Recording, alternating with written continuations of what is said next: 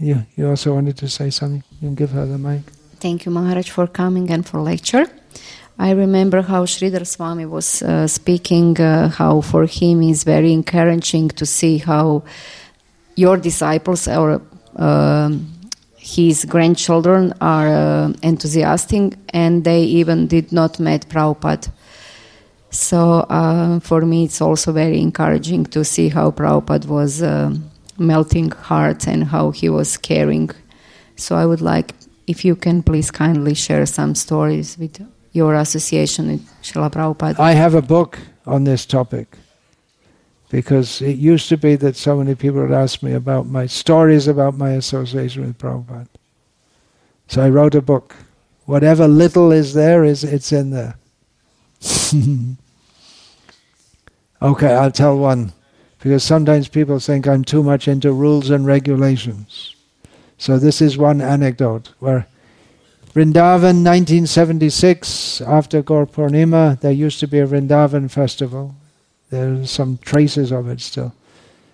So there's big initiation ceremony going on in Krishna Balaram temple.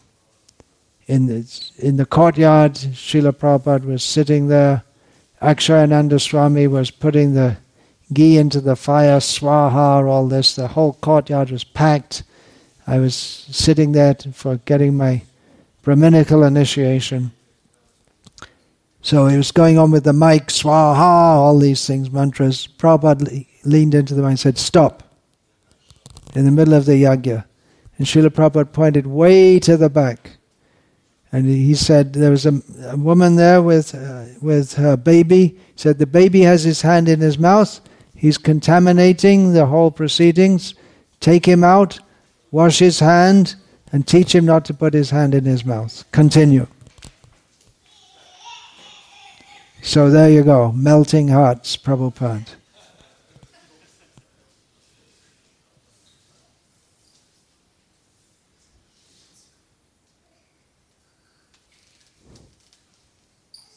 Melting hearts is part, but actually Shastra talks more about bhidyate hridaya grantish, about piercing the heart. That's the Santa evasya chindanti manovya sangam uktibihi. The sadhus, this is Bhagavatam. The sadhus, they smash all the attachments within the heart. So that's the melting hearts is there. And there's also piercing the illusion. I've read many things which devotees, disciples of Srila Prabhupada write, and I see that mostly among his female disciples, they mention like this, how Prabhupada was very soft and kind. It seems he dealt with them like that more. And with his male disciples, soft and kind sometimes, but hard as a thunderbolt, can be also.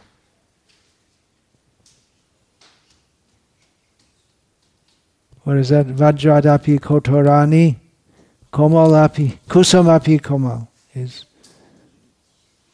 hard as a thunderbolt, soft as a flower. But I'm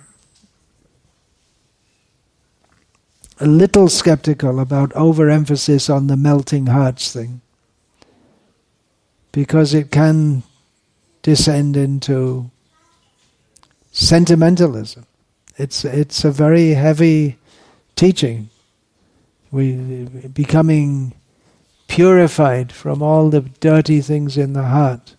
So definitely Srila Prabhupada melted hearts, but he also told us to rise early in the morning, chant 16 rounds, follow the 4 regulative principles. The symptom of a melted heart is that you do these things.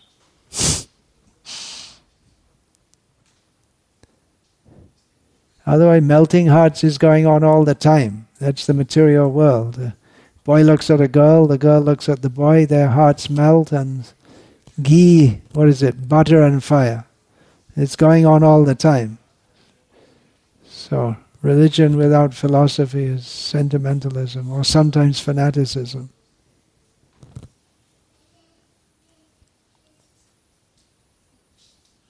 Anything else? Hare Krishna. His Divine Grace Srila Prabhupada Ki Jai. Hare Krishna.